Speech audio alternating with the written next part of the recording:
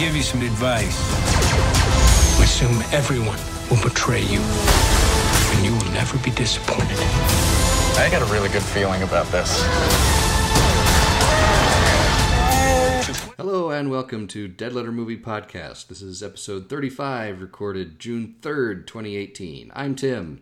I'm Andrew. And we're talking about the new Star Wars anthology movie, Solo, starring Han Solo, who is not Harrison Ford in this movie, but is instead Alden Ehrenreich, who we saw a couple of years ago in Coen Brothers movie, Hail Caesar. Hadn't seen him before that. Thought he was good there. Mm-hmm. A lot of people were skeptical. I thought he did pretty good here, too. Yeah. Also, Woody Harrelson, Donald Glover, Emilia Clarke, Paul Bettany, handful of others. A new guy who plays Chewbacca. Yeah. Not that you could tell that much, but it happened. Who was also in the previous Star Wars film, The Last Jedi, and I'm not going to try to pronounce his name. Sorry, guy. I'm looking at it. I mean, props on a good Chewie. I'm gonna, out of respect, not butcher your name. Yep. So when I was watching the movie, it kind of feels like a Western film in space, like a Western outlaw kind of Butch and Sundance kind of movie in space. That's probably the best way to kind of. Whereas like Rogue One was like a Inglourious Basterds, Dirty Dozen in space kind of movie. That's sort of what's going on here. Yeah, I think that's fair. I mean, there's a whole train robbery sequence, which I don't think we're spoiling anything. Yeah. That was fun. I mean, we get to see Han Solo do some of his crazy great star pilot antics. Being a little bit of a scoundrel, although he's a little younger and more naive here. Basically, this movie suffers from a lot of the problems that any prequel to an existing property would. Because we have already seen these characters where they are later in their own journeys.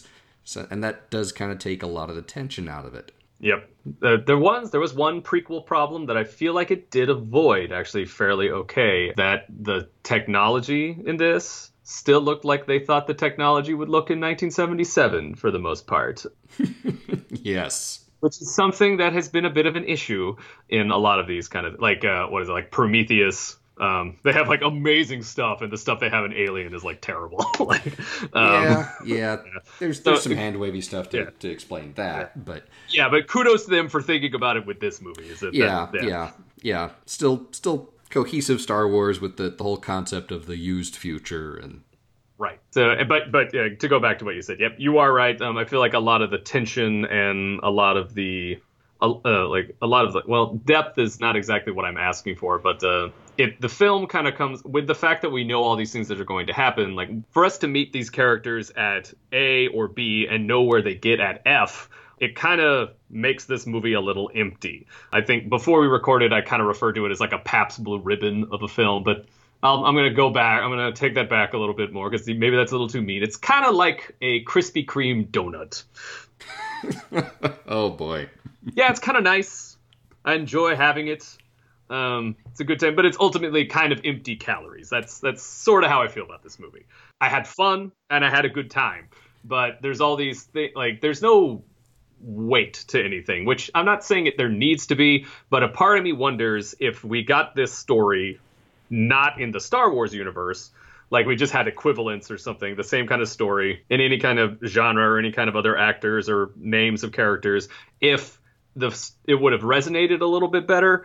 But because we know all this is going to happen later, that it kind of, I don't know, you're just like, at any time Han is in peril, you're like, he'll be fine. Like, that's kind of the thing. Like, yeah. And that's the hardest thing for me to deal with.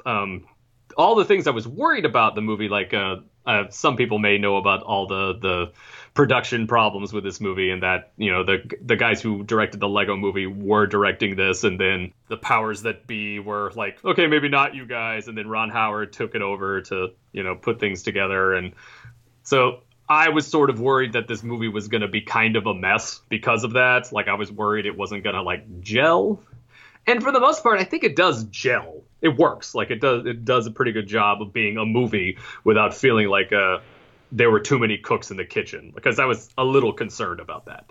I don't know if there's any way to avoid the problem that I had without it just being a slightly different story. I don't know. Yeah, I'm with you there. I mean, I did think it mostly worked as a movie. I mean, Rose by Any Other Name and all that.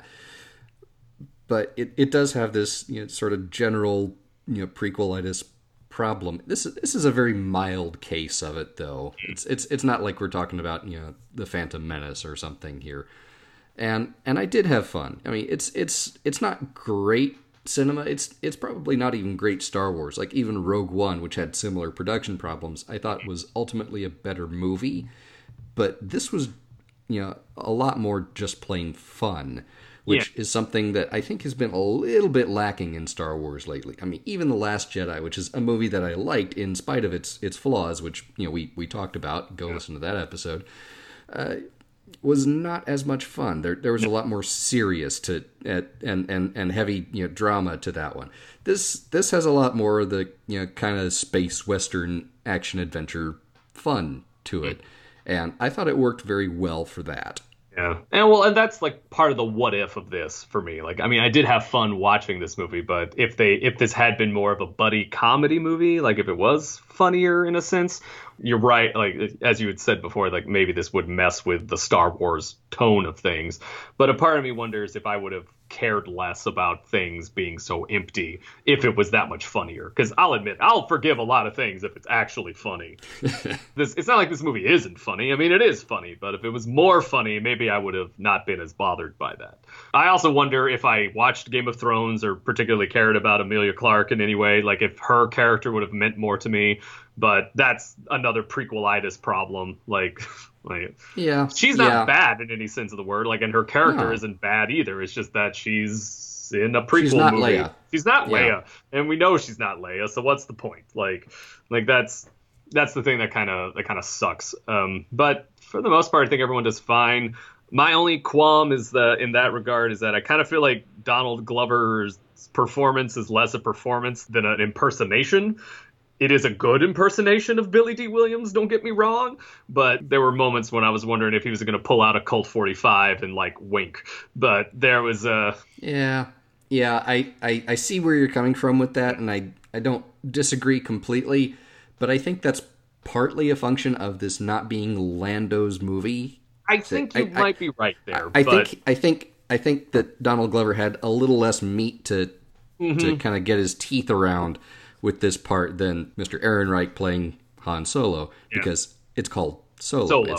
It's about Han. He's the central character here, and Lando, a lot like in Empire or even Jedi, is kind of a supporting player here. Exactly. Yeah, and I'm not like asking for like him to be like have greater depth necessarily, but I mean that was just the thing that I kind of felt. It was less a performance and more of an impersonation. And part of that is like he doesn't have as much screen time, like you said. But I don't feel that with the Han Solo guy. Like I feel like he kind of makes the performance his own. He's not kind of doing a Harrison Ford impersonation.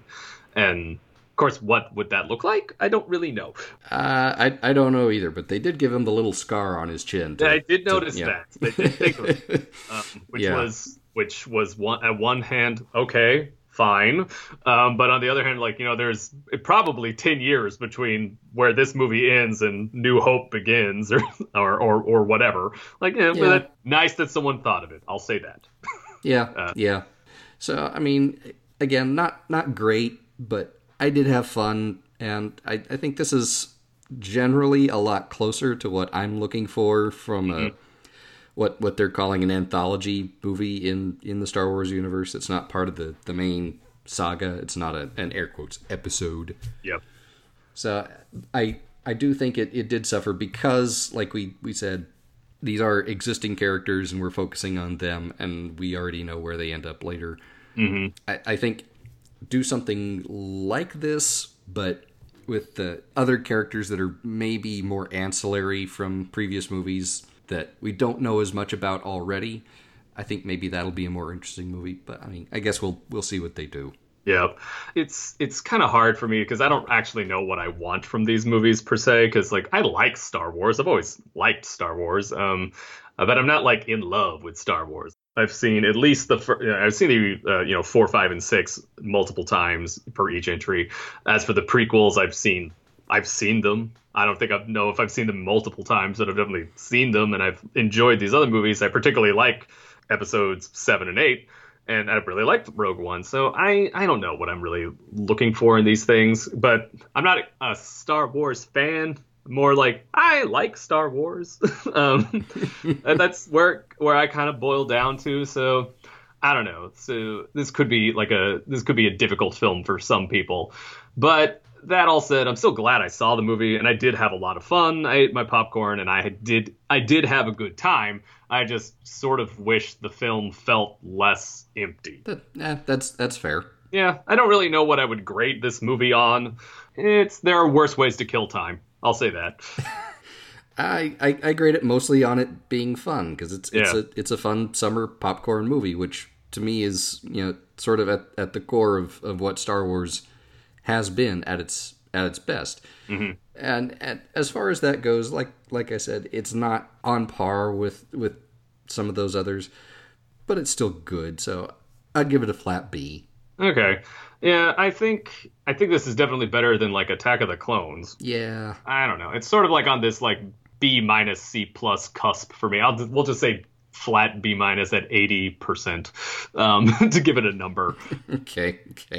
Because it's not bad. That's the thing. There's nothing that really makes it like a bad film. Like, I think all of it's generally fine. Like, it actually is pretty well constructed. It's edited well. It never drags. It doesn't get tiresome really.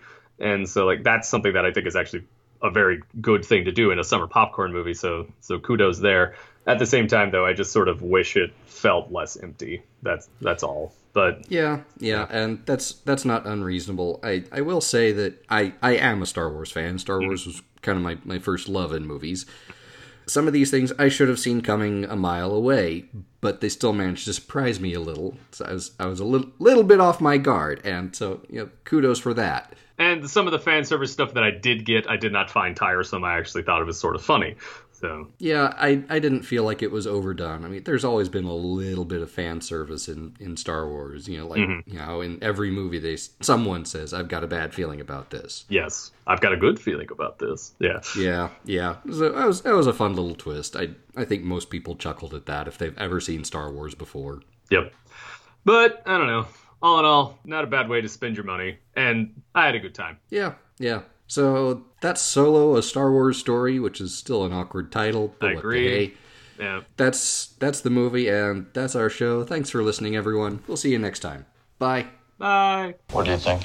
Well, what do you know?